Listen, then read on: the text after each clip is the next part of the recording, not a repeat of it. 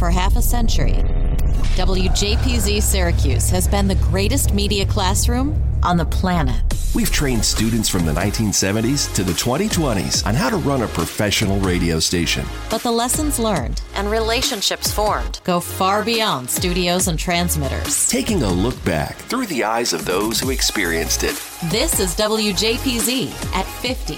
Welcome to WJPZ at 50. I am John Jagay. Very excited for today's guest. He is a WJPZ Hall of Famer. He has helped with the imaging of this very podcast, and he has been a tremendous asset to the station, both as a student and as an alum. Mr. Ed LaComb, welcome to the show. Thanks, Jag. Thanks for having me. Appreciate it. So I actually ran into you at Podcast Movement a couple years ago, I believe. Yeah, that was a nice surprise. It's like, oh, check it out. Yeah. I'm like, this is the guy who's done the imaging for the station for years, and I'm surprised that he recognized me, but it was great to reconnect with you.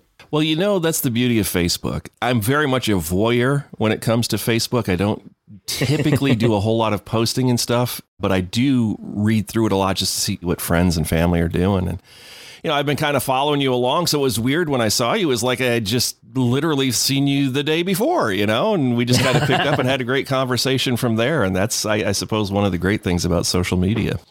Right. My wife would tell you that I post too much on Facebook, but I guess there's some advantages to it. Well, that's right. So I know what's going on. Right, exactly. How have you been? I have to ask you. I've seen it on your Facebook page. So tell me about how you first came to the station, how you got involved with the station, and what you did at the station as a student before we get into all the stuff you've done as an alum. Sure, yeah. So the radio bug bit me super early in my life. I was actually in high school at the time and was able to work at a local radio station when I was in 10th grade in high school is when I started. I had a Saturday night radio show, so, you know, the bug bit me.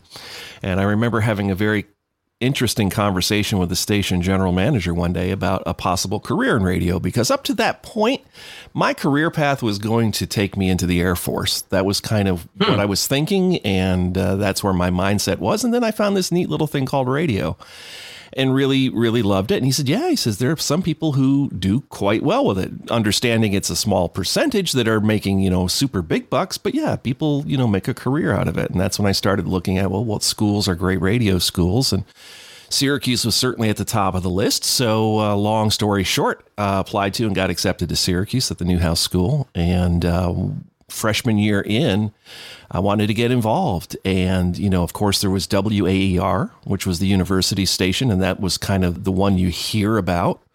And, you know, I went in and I checked it out. And it just was a different vibe.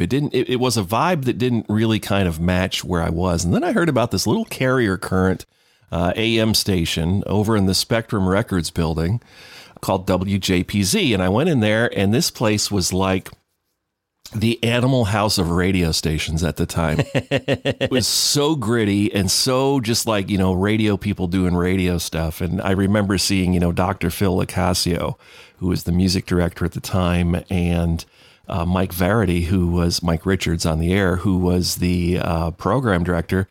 And Phil sitting in the corner at his desk, just holding a 45 kind of to his head, like, you know, Karnak the Magnificent and Johnny Carson used to do. Verity's looking over at him going, what are you doing? And he goes, I'm timing intros. He's like, no, you need a stopwatch for that. And he says, test me, you know, and sure enough, if Dr. Phil LaCasio wasn't as accurate as to the second on the intros on these records, it was just one of those funny moments. But I was instantly enamored with the whole thing. So started doing, you know, WJPZ when it was the little carrier current AM station with a really crappy board and literally a corner closet of the Spectrum Records building. And I was happy to do overnights at that time. Yep. Not even knowing who was listening. And I remembered one time making that comment of like, well, there's probably nobody listening. And sure enough, if the program director wasn't listening, he called me up and said, never say that again. We've all been there in radio, yes. Yeah, I got hotlined in my first week in radio, so it was fun. But that's how I got involved with WJPZ. So were you there for the transition over to FM, or is that after you had graduated? Yeah, so that was one of the things. I was definitely very much part of that. I became the business manager of the radio station.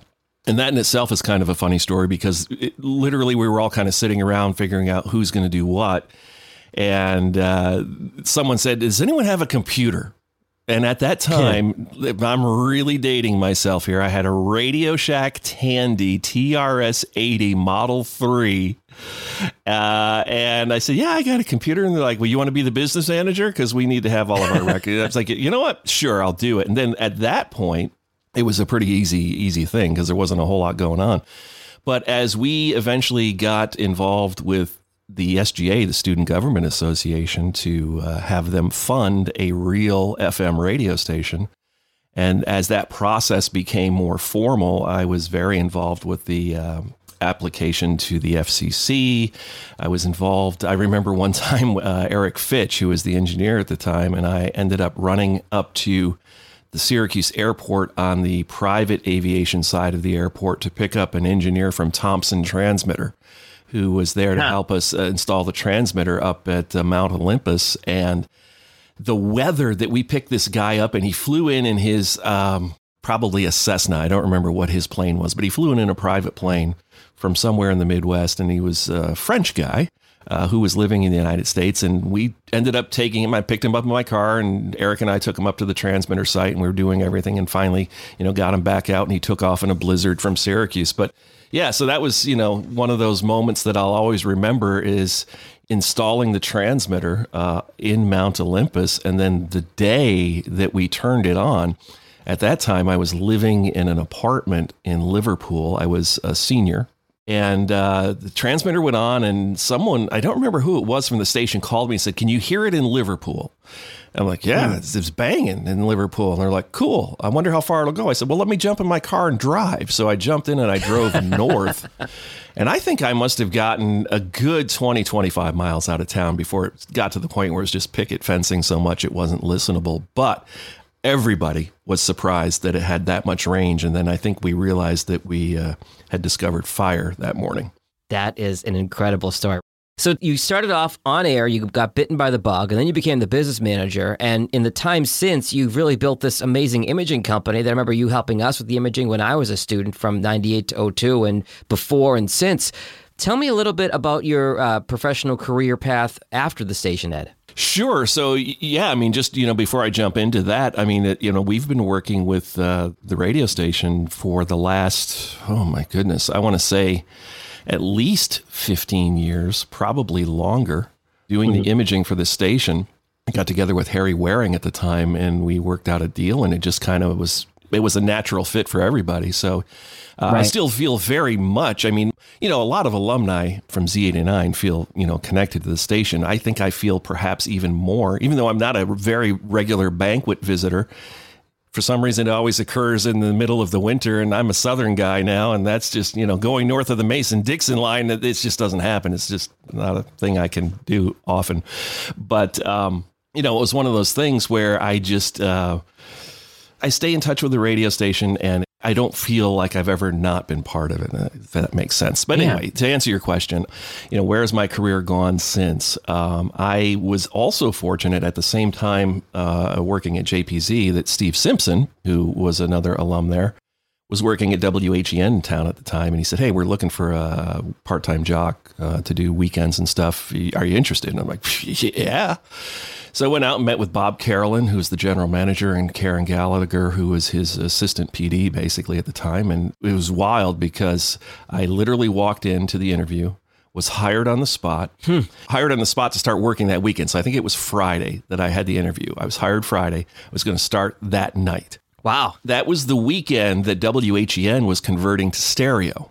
So AM stereo. So I remember that day one, I was learning a brand new studio, which was their main broadcast room.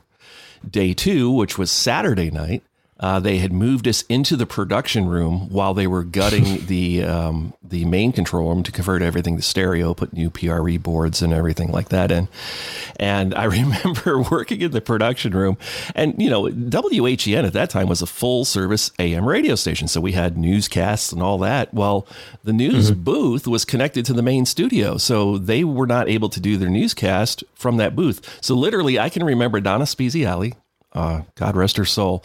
She came in as one of the news people, and my second day on the job, I've known her for all of an hour, and she's literally sitting on my lap as I run the board, and she's reading a newscast on WHEN. Oh my God. I was thinking next to, but that's, wow, okay. On my lap. And we're both looking at each other like, we just got to do this, and just get this stuff done. Because there was no other microphone in that studio. And that studio was very much a U-shaped configuration. It's not like there was spots where she could sit on the other side or anything like that. You were in this very tight U in this production room with an old Sparta board. I remember that thing like it was yesterday.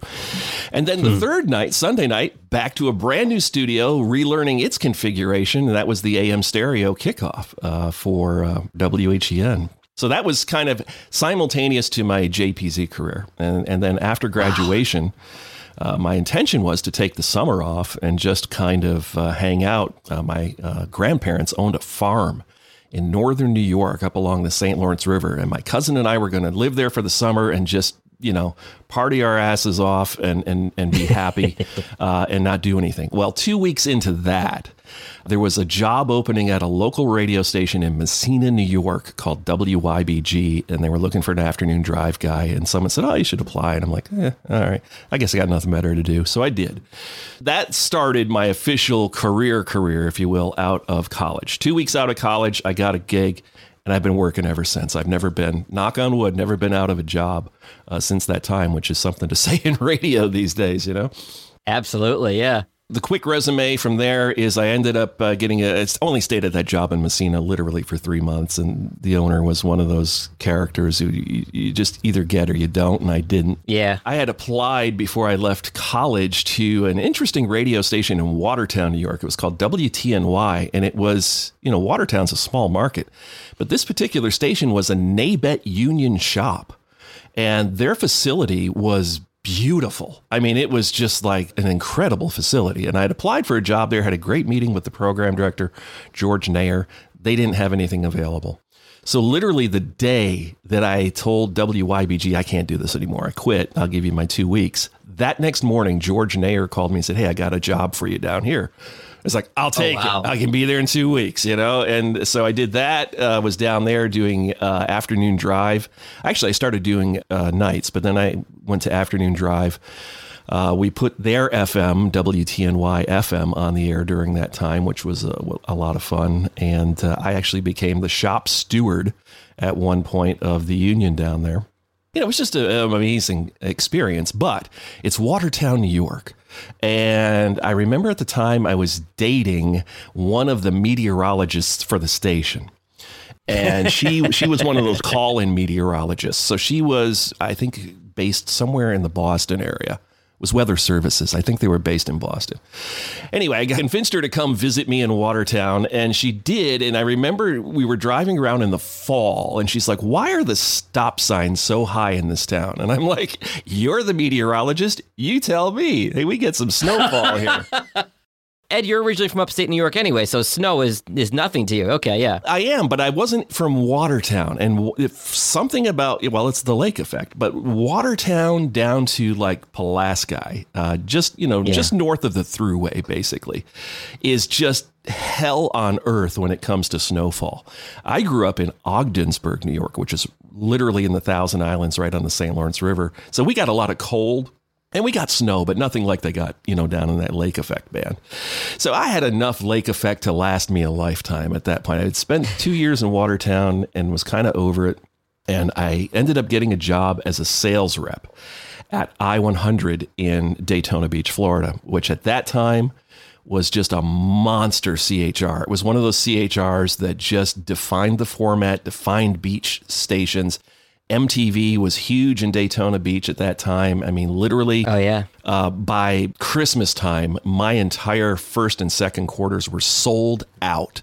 So as a sales rep, all I would do is go work the promotions for all of these companies that I had, like Sea and Ski, Trojan, Nair, Hawaiian Tropic. And then the money in Daytona Beach went from the beach side, spring break time, which you're making all of this big loot, with these big corporations.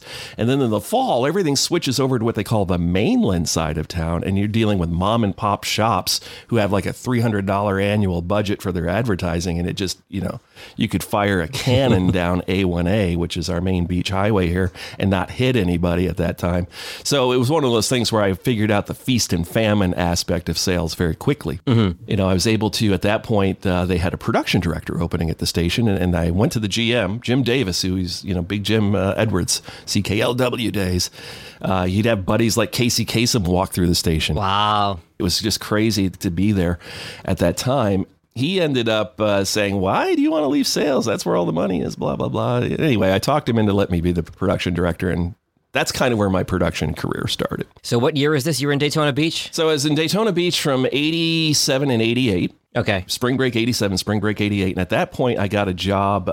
My girlfriend at the time, who was soon to become my wife, wanted to go back to New York. So I found this job at 104.7 Kicks FM in Syracuse, New York. And I interviewed for it. And I remember walking into the facility, and it was in an old fire station in Solvay. Mm-hmm. I just was like, this is maybe a 5-month gig. Yeah. 5 years later, I'm still there, and I made a lot of great friends at that radio station and had a lot of wonderful interns from Z89, made a lot of great connections. And, it's like everything, every cog in the wheel kind of builds you as a person. And that was one of those experiences where, although it was nothing I ever would have anticipated I would have been there that long, it turned out to be a great experience. And then, of course, at that point, New City bought the station. I talked to the folks at New City. They wanted to hire me. They didn't have anything available at that time. So I picked up the phone and talked to my buddy down in Daytona Beach, who was the general manager, and said, well, why don't you come on back down here? We need program director. So came back down to I-100 and did that for a while, and then ended up at Real Radio 104.1 in Orlando, which was a talk station, Talk FM. Had a blast there. It was basically rock radio without the records. And from there, I had a marketing position come open back at New City in Syracuse at Y94. So I ended up going back as the marketing director. This would have been 94 for Y94. Then when we bought 107.9 from the Park Company, I became the first program director at Hot 107.9. We launched the station, had great success right out the door with it. Had an amazing team of people. Absolutely loved it. And then, a couple of years into it, people come in and they decide they want to do things differently. And the old adage is never, forget it's their radio station. And it just didn't feel right. So I said, you know what? It's not right for me anymore. It just can't do it. And I remember, the GM at the time saying, well, is there anything else you'd want to do here? And I'm like, well, like what? And they're like, production? I go, no. I said, and this is where I had the idea to start, my own company. I said, no. I said, I don't want to do production. But I said, I would love to have you guys as my first client. And here's what I'm doing. They were interested. They weren't my first client, but they were about my 5th client. But there were other New City stations that started off as my first client. And it just kind of started from there, literally like a Steve Jobs story. It was in the garage of my townhouse in Liverpool. Within 6 months, I had to hire a guy to help me. That was Rob Fiorino, who's my VP, who is still with me today. Great. And moved down here to Florida when we decided to move down to Florida. But anyway, there's a whole lot of details in between the lines there, but that's kind of the Cliff's Notes version, if you can believe it or not. It's WJPZ at 50. Hey, it's Jag. You're probably listening to this episode of the podcast because you know the person I'm interviewing. But one of the true joys of this project has been learning the stories of everyone in the WJPZ family. When you're done with this podcast, I'd encourage you to check out an episode with someone you don't know. You never know what you might have in common with your other WJPZ relatives. Looking back at half a century of broadcast excellence. This is WJPZ at 50. What would your pieces of advice be to, I'm going to ask you a sort of a double question here, your advice be to someone starting their own business? And then also, what advice would you give to a budding producer, imaging person that you see a lot of people making mistakes with at this point? Well, as far as, starting a business, it is harder to do today than it used to be. So I had the advantage of when I started my production company, there were a couple of people and maybe a company, Vanilla Gorilla comes to mind, who were doing what I was doing. So it was kind of new. The hard pitch for a radio station back then is they couldn't get that image of not having a body in-house out of their mind. Yeah. But as soon as they figured out the brilliance of that, my business took off. And in fact, it was probably that fifth or sixth client I had connected with Val Garris at Cumulus. And he was working with a producer, an independent producer out of Miami, whose name was Chris Hudspeth at the time. And Val was looking for some additional help, and I did some stuff, and he was blown away. And suddenly, I just started getting a lot of Cumulus stuff. And we got to the point where we were doing all of their national production and everything once Jan Jeffries came on board and all of that. So it was easy to build. And it amazed me. Literally every quarter to half year, our business was doubling and just growing. And it got to the point where you can't be a home-based business anymore. So we ended up, getting an office park and, having 5 studios and, 5 producers. And then it would grow more from there. So it was easy to do back then. So if you wanted to do that today, there's a whole lot of things that are different. I mean, consolidation, of course. And now, radio stations are going on shells of their former budgets for just about everything. It's now down to the point where, we have a number of clients who work with us on barter because they simply don't have the cash, or they have the inventory and figure, why not? But we also have a fair number of cash people. But I would hate to have to start my business now in the environment we're in because, there's more competition out there too. Since we started, companies have popped up like Benstown and, Chachi's done a great job with that. He's connected with some guys in Europe, Andy and whatnot, and they're kind of making a good global footprint. Jason Gart down at Mix Group in Miami, they've also popped up. And he was a former production guy too. I think he was with Beasley. We're all out there kind of, going after the same pie. So it's a tougher thing. Our growth is no longer 20 to 30% a year. Our growth is now in single digits. We're happy with that. We are much more of a boutique sort of production thing versus, wanting a lot of tonnage. We don't farm out all of our imaging like a lot of other guys do. All of our stuff is done in-house by our own producers. And then to answer the other part of your question is, so if you're a producer in all of this, what do? You hone your craft. You have to be very, very good at the basics. And by that, I mean literally the basics. Clean audio, clean starts, clean ending. Don't get so buried in the sound effects. Get into the message. And I will always say 90% of a great promo starts at the typewriter or word processor or cocktail napkin, whatever it is you're putting that idea down on. That's where 90% of a great promo is going to lie. The editor's job is to bring that thought to life in a way that kind of sticks in the mind, if you will. And that's kind of what we look for when we have our producers here. It's like, how do you take this copy, which is either great or sometimes it's not so great. It's just kind of, what we call utility copy. Yeah. How do you take that and make that something compelling enough for someone to listen to and not want to change the channel? That's really our job here. So that's the advice I would give to an up and coming producer is, get very good at the basics, but then figure out what you're going to do without just making a wall of sound to capture and retain your listeners' attention. There was a TikTok video that went viral, I think, last week. It was why Gen Z doesn't listen to the radio, and it was a girl sitting in her car, and it was all, this big radio station, come and get... I did see that, and Fred Jacobs had posted that up, and that's where I saw it was Fred Jacobs, yes. Yeah, Rob and I were looking at that, and if you dissect that video, you realize very quickly that it's not a single piece of production. It's actually 3, possibly even 4 pieces that were strung together and would never happen in real life on a radio station. But the point is made, is that, it's a little bit like Dingo and the Baby with Family Guy. Yeah. And, you can definitely get over the top with all of the noise and lose the message in there. And Gen Z, they've got a different angle on radio. A lot of them don't even listen to it, which is sad. But I think that if you can make a product compelling enough, you'll get them back. You just got to be willing to take a chance and do something different. Ed, you've been in the industry a really long time. How do we bring radio back from corporate consolidation? Is it big corporations selling off to smaller owners that can put more resources into the radio stations and staff them up? What do you see in the next 5 or so years in radio?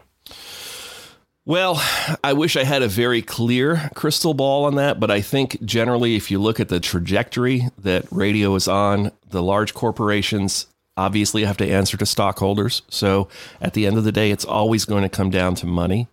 If you can find ways to spend less of it, they're happy to do so.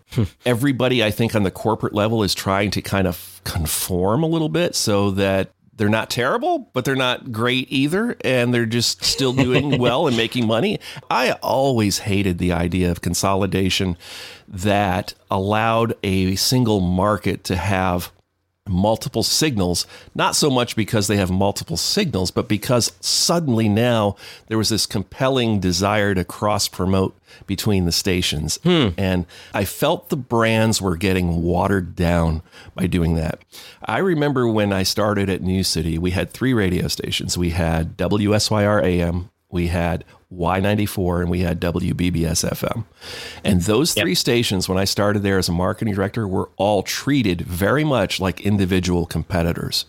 Nothing ever crossed the hallway from one to the other. There was a friendly spirit of competition in the hallway. When the ideas started flowing through of like, well, let's run a promo on BBS for Y94's Easter egg hunt. It's like, well, wait a minute. What are we doing here? We're really starting to damage the brands. And I still believe that a great amount of brand damage and its devaluation of the signals itself has occurred because of that over the years. But having said that, you have to marry that against reality. You do have big corporations that own these. They do have to answer to a stockholder. You have to have an economy of scale. And that's what I think you have seen radio become. But in the process of that, at the expense, I think, of programming. And I would like to see big companies get back to the spirit of breaking those brands up and making them stand or sink on their own versus kind of hodgepodge collage of different ideas on the same station. You know what I mean? Fair enough. Ed, you've been involved with the station for so long. Talk to me about some relationships that you've formed with people who've worked at the station over the years. There are people I do stay in touch with from the early days of Z89. And again, having worked with the station consistently for the last 15 years or so, every time a new program director comes through, you get to know them and you stay in touch with them. You know, Jeff Wade comes to mind, you know, Harry Waring comes to mind, you know, guys like that who you connect with and work with on a, you know, if not daily, at least weekly basis. And it's nice to see their careers. You know, Jeff just had a great career boost lately. It's nice to see their careers doing well along the way. You almost feel a little bit of, I don't know, paternal pride, you know, when some of the newer guys are getting out there and doing really well with it. Before I let you go, Ed, I don't want to forget this key story. You started to tell me before we began recording here, but you were telling me that there was a moment that was really pivotal to getting the station on FM, and it involves Rick Wright.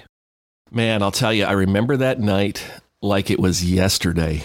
You know, student government was filled with a lot of poli-sci guys who love to play the political game, and I get it. You know, that's their gig. That's what they get high on.